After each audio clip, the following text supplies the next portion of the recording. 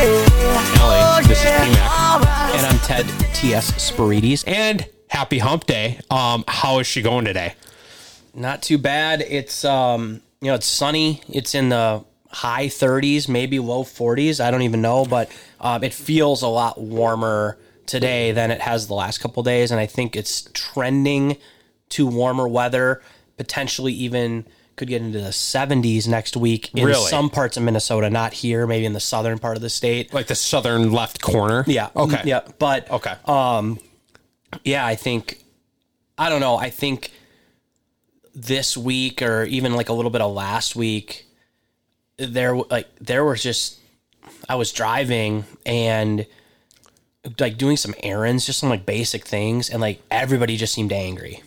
And I don't know if it was, maybe I was too. Yeah. I don't even know, but it just seemed like the colder weather, snow on the ground, people weren't ready for it. Plus I was talking to somebody today as well about, we didn't even really get to enjoy the not winter part of the year. Like the not winter, not summer. Like the spring and summer. Yeah. Because there was so much anxiety around COVID and things were getting canceled and things weren't open. Yeah. And it got better as the summer went on and into the fall. And certainly, hey, just because you can't go to a concert doesn't mean you can't go hiking in the woods. So like there were things you could do, but I think there was just a lot of anxiety around just this new world we're living in.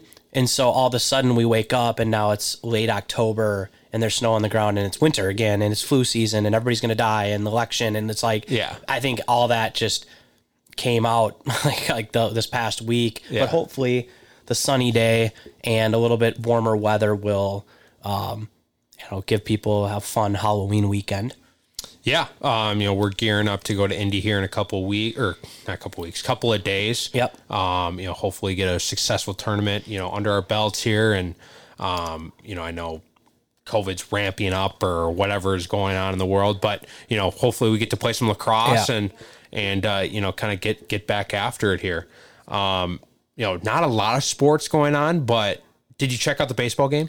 I didn't, but I did hear about maybe a crazy ending or something like that. Yeah, I didn't watch it either. And then, this is all kind of like secondhand information, what I read, what I listen to, whatever. But, analytics, I know it's kind of I guess if you're a hardcore sports fan, analytics are, they even made a movie about it, Moneyball and whatever. So, it's something that kind of behind the scenes and maybe the hardcore fan, are into. And, Spittin' Chicklets, talks about it like, are you a believer of analytics? Or are you like anti-analytics?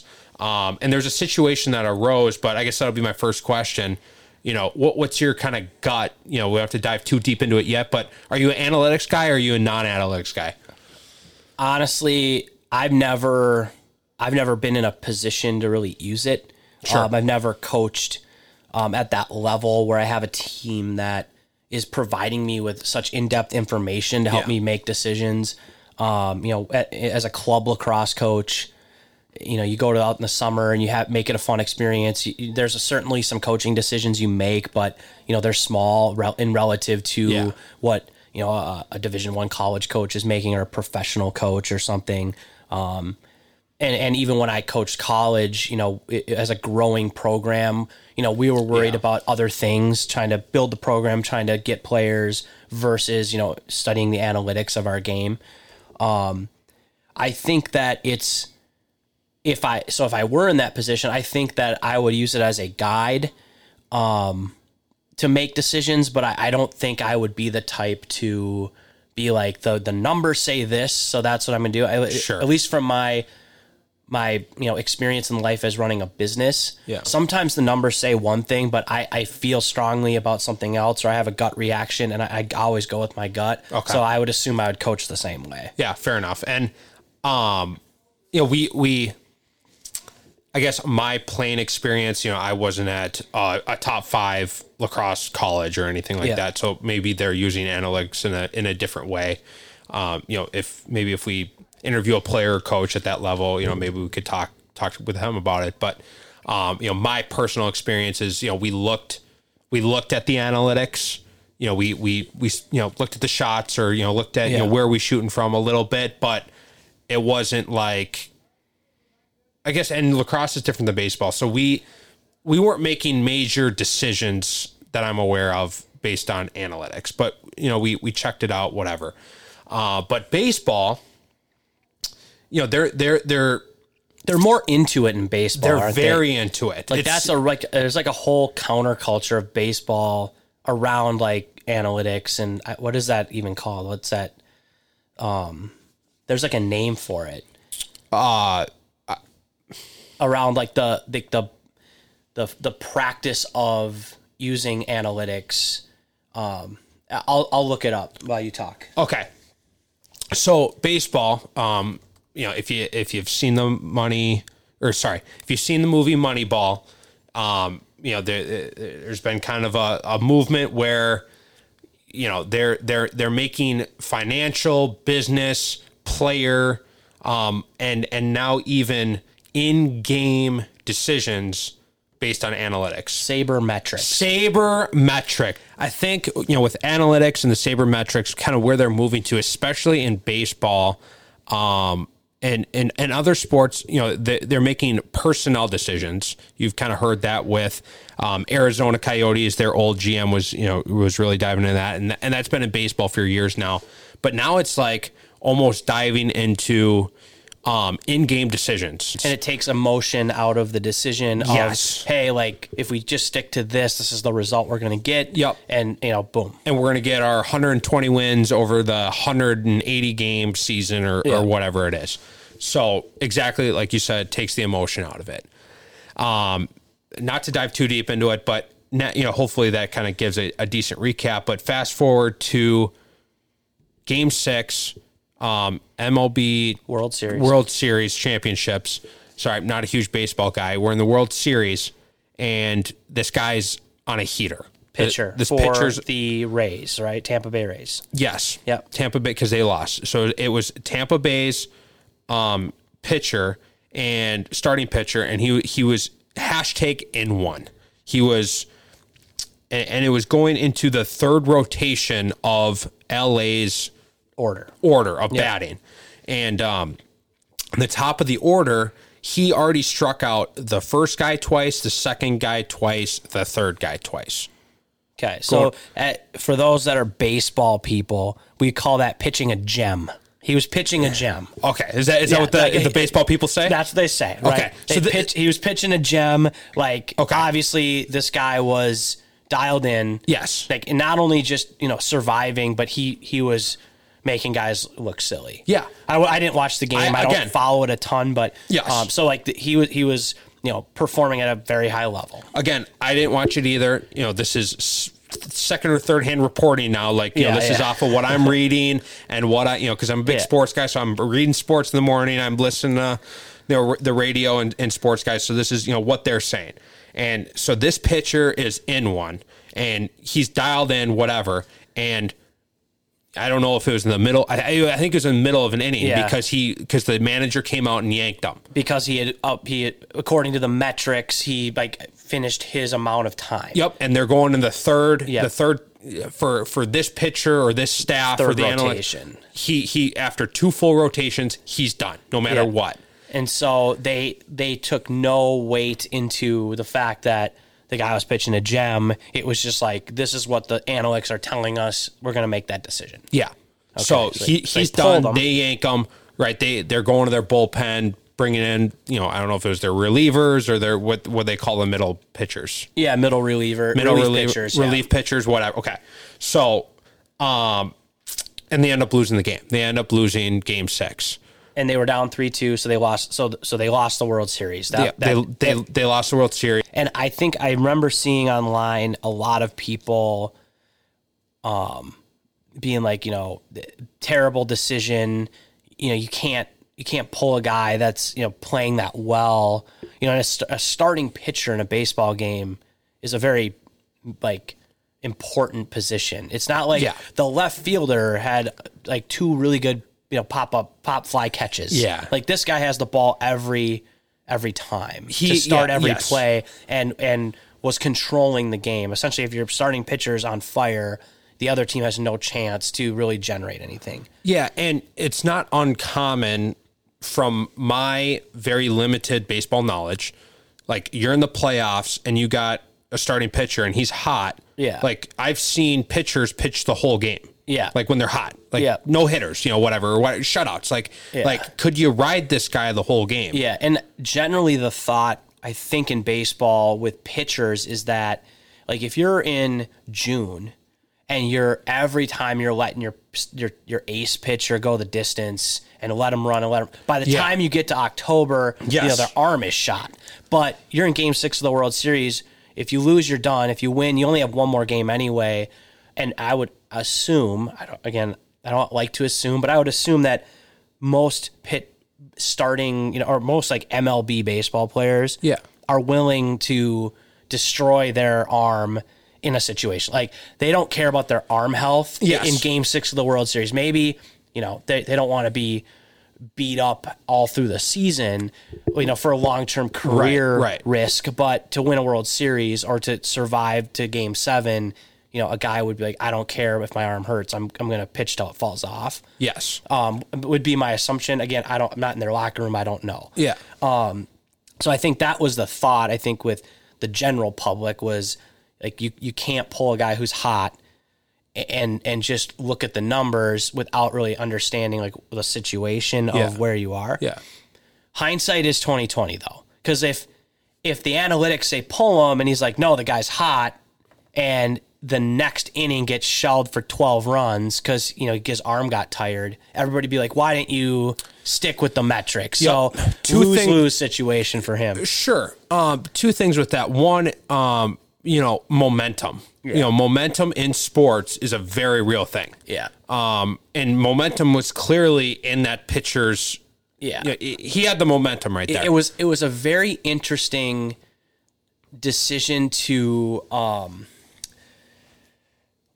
I guess, go like middle of the inning and pull them. Like generally you see that happen like, oh, they're doing bad. So you go out and you stop everybody and it's like embarrassing for the guy or whatever. Right. Like you would think that maybe like you'd kind of let it ride a little bit longer and see what happens. Yeah, just a little bit. Or like let him finish the inning and then we're going to make a change. Yeah. But again, I don't know baseball well enough to know like how that works and like what are the ramifications of doing that versus just doing it the way they did it. I played baseball a little bit. I follow it a little bit, but I have never played at a level again where like some of the game management stuff comes into play. So it's tough because as a competitor, you would assume that guy is like I'm having one of my best nights. Like you got to just give the ball, like, overcoach a little, like he was overcoaching or over managing. Right. Like, we've seen in sports just across the years and across all sports, like certain players have performances that kind of defy logic. Whatever it is in them, just competitiveness, heart, whatever you want to call it. Like we call that like poise or being clutch. Yeah. Where it's like, this guy shouldn't even be standing yet, or gal. I mean, I don't want to just say guy, like guy or gal. The player. And it, like they continue to perform even after much past like what you would assume would be a normal. I think it could be age. It could be inning in the game. It could be playing with injury. It could be a bunch of different things. Yeah. You see it with older quarterbacks and whatnot. But and another thing that I kind of wanted to take it with, you don't want to overcoach, but it's also a team sport. Yeah. So that player is like, okay, like, I got a teammate. Hopefully that next pitcher, does his job. If everybody does their job, right, we're gonna win. But have a conversation with the guy. Like how about you go check, even if it's the middle of the inning, go talk to him and be like, hey, how's your arm feeling? Yeah. Are you still in one? Yeah. Like you got to have a little bit of a relationship, give and take. Yeah, with it. I don't know. Yeah, no, I don't disagree with you. I think it's tough to, and who knows? Like maybe they had a conversation before the game, being like, "We're sticking to it. I don't care if you're pitching a gem or if you're getting shelled, like we're sticking to this. And I, I don't know if the owner of the team is like, hey, Mr. Manager, like, I don't care what you think, you're sticking to this. And if you want to have a job next year, like there's so many factors we don't know. And it's easy as spectators to say like, why didn't they let this guy pitch? But it certainly was like, ouch, guy's having his game of his life, or, playing as high of a level as he can play, and you pull him, and then that momentum shifts. Like maybe, the Dodgers were like, oh great, smell blood in the water, we have a chance now. Like maybe they didn't think they had a chance. Like baseball is very psychological. I mean, all sports are, but like when a pitcher's like got his stuff going, it's like, what do you do? Feel like it's basically a one-on-one. It's hard enough to hit a 95 mile per hour fastball, but like when you're thinking about it before it comes, like, oh, I wonder what then you're screwed. Yeah, I feel like the best players in sports like don't think about anything. They just go out and they just do it. Yeah, and like as soon as you start thinking about, okay, all right, I wonder what pitch is coming and how I'm going to hit this. You don't have enough time when it's coming in at 95. Yeah. Like to think about that. You just have to rely on your muscle memory. So like as a pitcher starts, like you're like, dang, like this guy got me the first time. Now he got me again. Like you're going up to your third at bat, those first three guys in the order. Yeah. You're going up to your third at bat with this guy and he struck you out twice. You're thinking about striking out in your mind. You're not like, man, I can't wait to ding this one to the upper deck. Like you're just thinking about like, God, I hope I get a bat on the ball. Yeah, hopefully I make some contact. And like that's a psychological advantage. And then they bring in the relievers who are probably very good pitchers, but it's like, great, clean slate. Now I can maybe get a bat on this. Right. So it is interesting. There's like an aspect to the whole psychological part of it. Then that analytics will not. Like that, it won't measure momentum, and it won't measure just, you talk about like basketball players where just everything that leaves their hand goes in. Right. Those Kobe and Michael Jordan days where it was just like, in LeBron, where it's just, they score 77 points because I'm just going to shoot this one, and, there's three guys in their face and they hit it from 90 feet or whatever. It's like crazy, but. Yeah, and that was going to kind of be my last point of like, analytics, over the long period of time, they're going to tell you a story. They're going to give you some guidance. Yeah. Maybe they help prevent, that arm injury for the pitcher, maintaining them over the full season, et cetera, et cetera. It's a tool to have in your toolbox. Yeah. But when it's playoffs, when it's a singular game, when literally everything's on the line, I don't know if you throw it away. I don't know if you throw the analytics away, but they probably go lower on your list of importance. Yeah, I don't know. For me, I probably would probably have a harder time doing an analytical philosophy of something that's just not my makeup. Yeah. Again, if you're coaching professional sports, you might not have the decision on what you get to do. Yeah. Exactly. But I'm with you. I probably, would have to be willing to throw that out and be like, hey, we're going to stick with you. Like you're doing great or whatever, or just, let the players play, let the players perform. But again, it's easy to say sitting here. Right. I'm not in the dugout in Game 6 of the World Series, so. And we're athletes, we're coaches. I'm decent at math, but I'm not a big math guy.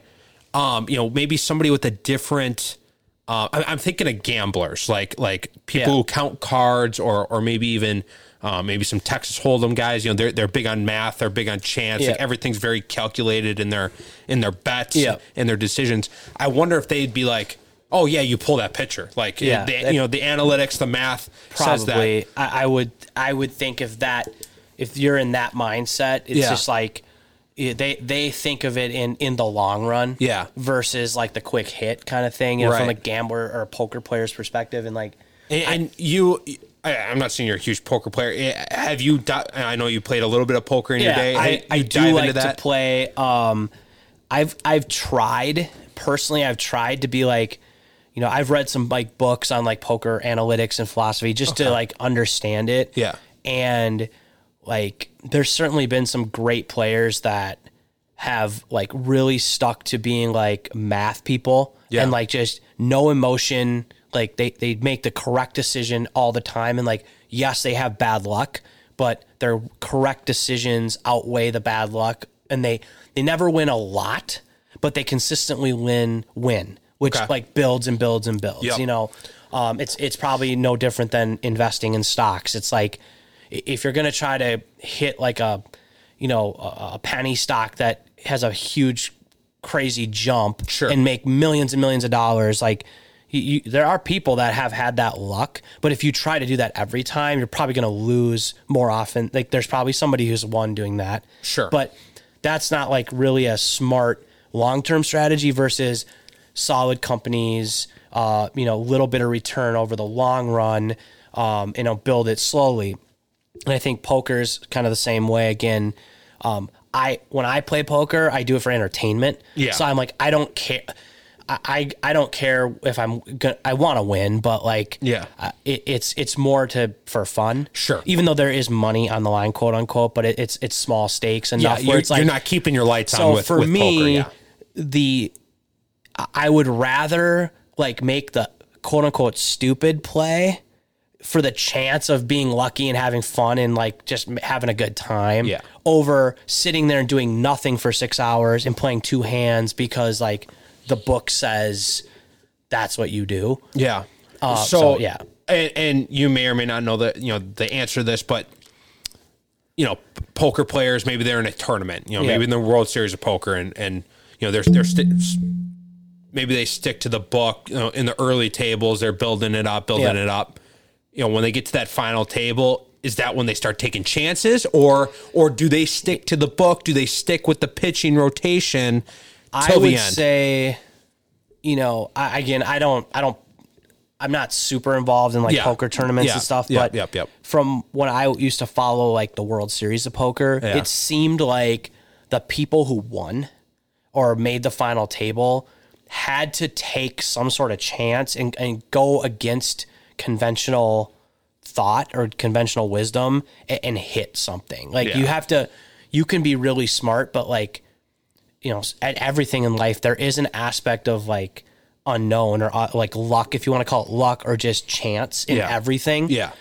That you have to, I think there's like, what do we call like calculated risk in a sense of like, you don't want to just be reckless, but at the same time, if you only do what the book says, and I'm using the book in quotes, like the analytics all the time, nothing's 100%. So like this particular decision by this manager could have been the one time out of 1,000 that it didn't work out. So like if you look at 1,000 decisions that he's made on analytics, maybe they made it to the World Series, so maybe he made a lot of good decisions. Right. This was the one, but it happened to be in a situation where it was like the one time you couldn't make a bad decision. And all the cameras are on, and all the lights, and I think lights are the brightest. Yeah, like poker could be the same. The same thing is like you could sit there and play top 10 hands and just like have no emotion and just bore yourself to death. But like the best hand at the start doesn't always win the pot. Yeah. Because there is an aspect of chance and luck. So there is a art form to it of like, you have to know when to take your chance, I think, but you have to be willing to take a chance and go against, like, it says to do this, but I feel like we should do this instead. Yeah. And that risk tolerance, I think it's very, very different. Yeah, no, 100%. All good points. And, I think we're probably pretty much on the same page about our thinking on this type of stuff. Another kind of sports thing and kind of business thing, to kind of combine our conversation, documenting versus creating. I know Gary Vee, a guy you and me, both follow. He's big on that for like marketing and things you do in your business, like just document what you're doing. versus trying to create something, kind of out of the blue. It's harder, and I guess I don't know all the reasons why he says that. I can't think of them off the top of my head, but he says just document versus creating. Kind of one thing I saw kind of confirmed that that I kind of got sucked into on YouTube was the Penguins kind of season recap video that documented kind of 2020. Yeah. Kind of going back to February, March, where they were in the season then kind of COVID hit, and I was like, they kind of showed back into March, like, NBA shut down, then the NHL shut down. What were the Penguins doing during that time, and behind the scenes on that stuff, and hindsight's 2020. We can't go back and document our 2020 and our COVID shutdown, but I think it was like an interesting reminder of we gotta keep documenting and I enjoy like the behind the scenes of sports. Like, I think a lot of people actually like behind the scenes of things that they're interested in, and that's like maybe one of the upsides of social media is that it is pretty easy to, pull out your phone and document 10, 15 seconds of something you're doing. Even like the production quality won't be high, right? But the quality of like the content, it could be high for someone that's interested in that, even though they don't care if it's edited right or whatever. Right, yeah. And I think it's funny because creating something like creating a work of art in lack of better terminology, whether that's an actual art, like piece of like painting, like an artwork, or like a podcast or a whatever it is, video. I think like I'm a very creative person. Like it's one of my strongest skill sets. Yeah. And even I, like as a very creative person, has a very hard time. Like you can't just snap your fingers and create something. Like the vibe has to be right, and you got to have time, and you gotta like your desk has to be clean, and like there's just a lot of things that need to happen to really create something like start to finish. And so there's a lot of friction there. Like there's so many like boxes that need to be checked to like create something. Yeah. Like that the chance of all those boxes being checked is low, which means that the chance of it getting done is low or being created. Yeah. But documenting without having any regard for like the creation and the editing creating of it is like there's no friction, because like you are going to live your life every day regardless of what you're doing or if you're going to create or not. Like you're going to go get gas for your car, and you're going to go to work, and you're going to go home and whatever it is. Yeah. And so you can just document that, and there's no friction on getting it done. And I think that's where, like, I know that why Gary Vee pushes it, because it gets people started. And it's actually funny because then someone's like, well, like the content's going to suck. It's going to be like grainy video and like it's unedited. And like he always says, well, that's for the person consuming it to judge, not for you. Like what you think is good is not what your customer thinks is good, or what your potential customer thinks is good, or your fan or your whatever. Like, like if you ask musicians, like, what's your most favorite song, it's probably the one all the fans hate the most. And like the one they hate is their biggest hit. Yeah. Because like they took all this time to create their special song, and like nobody really got it because it came from a place that's personal to them. Yeah. Yet they threw something out there and like it becomes a huge hit. And they're like, what the hell? Like, so I think it's kind of the same thing. Like with the Penguins, you love hockey and sports. So like seeing what professional athletes were doing when their job got basically furloughed, for lack of better terminology, like they're just like, we're done playing. Well, like, what are those guys going to do? And you got to see that, and it was interesting to you, even though like it probably wasn't, amazing quality. I'm sure it got edited and like because they have a team of people to do that. You know, but yes. They put some things together and whatever. But yeah, like parts of the video were guys at their homes doing Zoom, like they were doing Zoom meetings, and they were doing. It was the coach in the Penguins front office alone. He was the only one there, like because you know everyone left and whatever. So, it was just kind of a cool video and. Yeah. I'm a sucker for behind the scenes. Yeah, I'll raise my hand to that. Like behind the scenes, NHL, like content. Yeah. Like that gets me going. Like fire me up. I'm a sucker for that. You know, we're kind of running short on time here for classes. Do you want to? Should we dive into one more quick topic, or should we save? I think.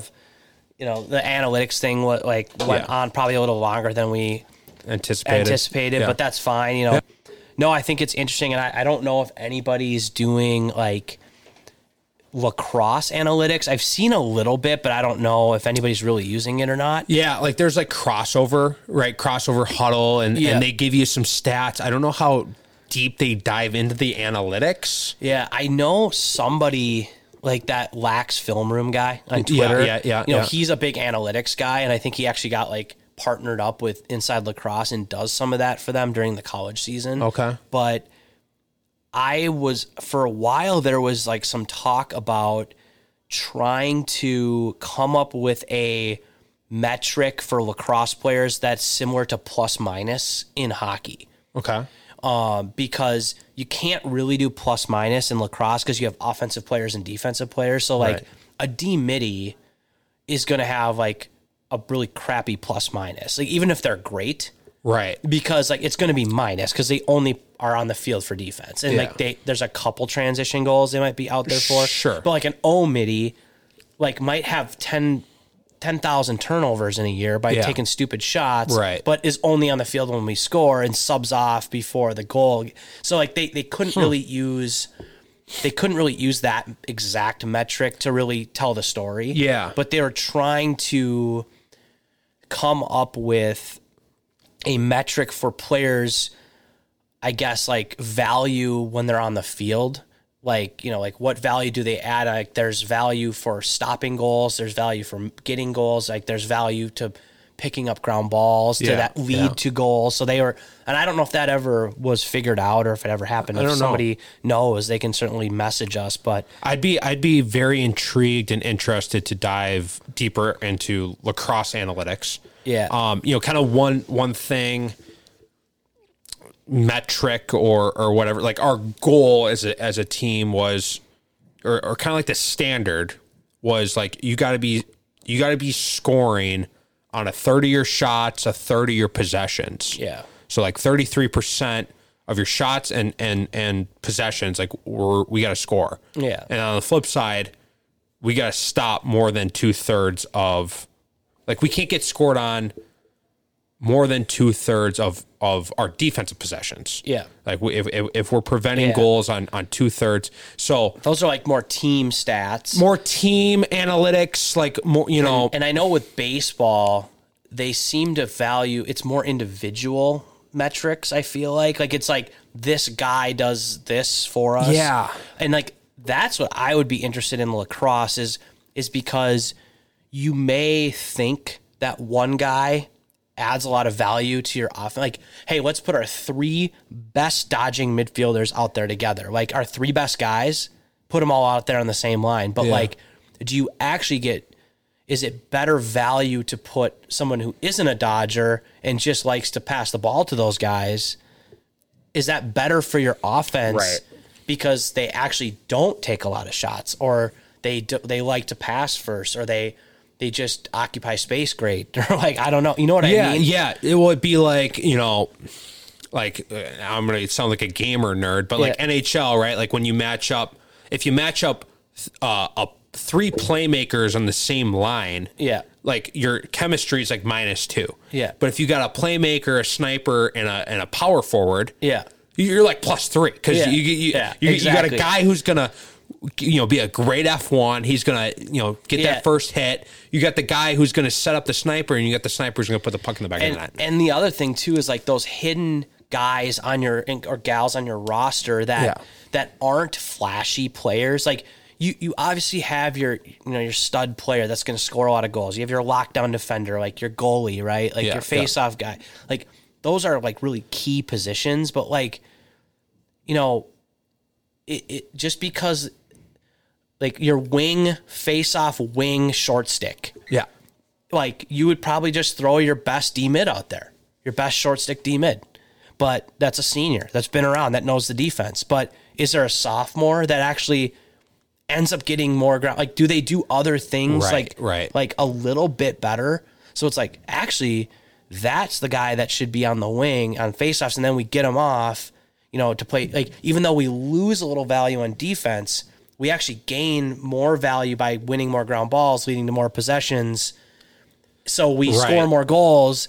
So it's actually better for us to have that person, like those little things. Yeah. I that's where I would get interested in, is like, hey, like actually this person that doesn't say much, but does these couple things really well, actually makes our team better.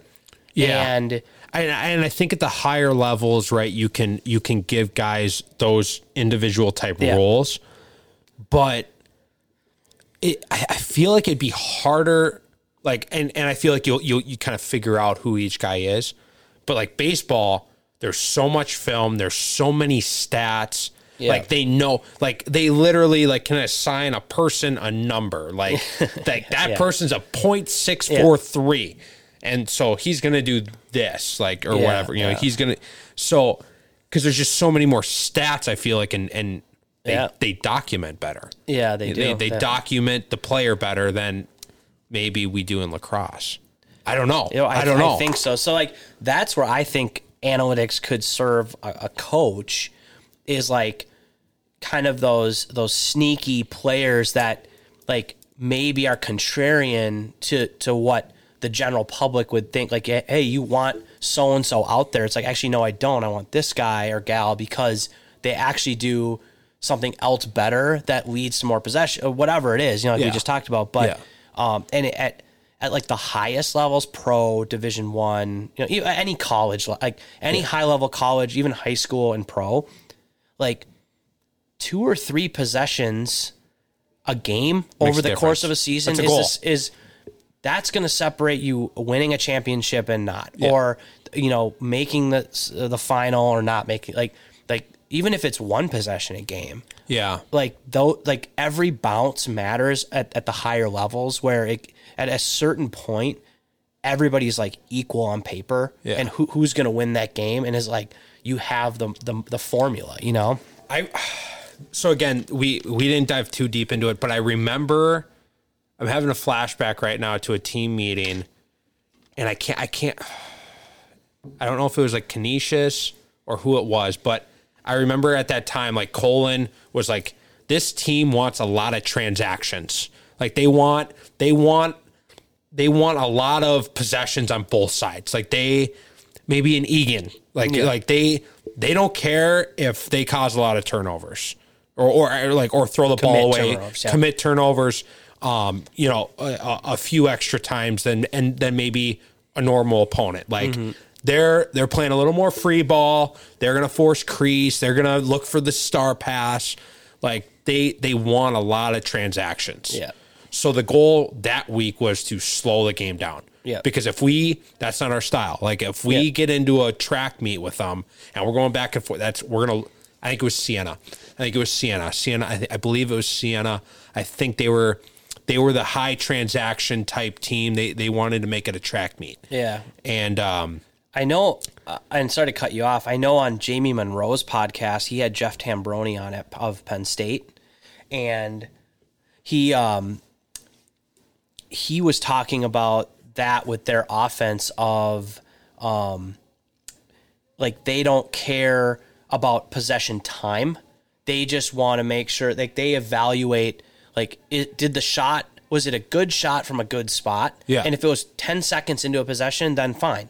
But we have to get an X amount of offensive, like quality offensive shots a game. Okay. versus necessarily like we want to have the ball for a certain amount of time. Maybe that's kind of early. I'm sure lacrosse analytics are probably as low as they'll get. It's only going to go higher as the sport grows. And so that's a good example of looking a little deeper than. Okay, we're going to put PMAC on this guy. Individual personnel matchups. Yeah, that's kind of another team. Yeah, analytic and whatever. But yeah. So anyway, I think it'd be cool to interview somebody that's like into lacrosse analytics. I'm not. Or even sports analytics. Yeah. So if there's anybody out there, anybody, we'd love to have them on or do a phone interview or whatever just to hear kind of the process. Like, again, we're not spreadsheet math guys, so we just go out and we're momentum guys. So we just we hope that put the game plan in, can bring the energy and hope that wins. Make some calculated decisions, but it'd be interesting to talk to somebody that's very much on the other side of it. So hopefully we can find somebody. Yeah, no, that'd be cool. I think it'd be an interesting conversation. So, I think that's a great spot to kind of wrap it up. Check out the team store. We got some winter stuff as the seasons change. Check out the team store, 36lacrosse.com. We got a tab. Kind of go from there. But looking forward to get after it this weekend with the teams, and we'll have an update for you guys soon. Sounds good.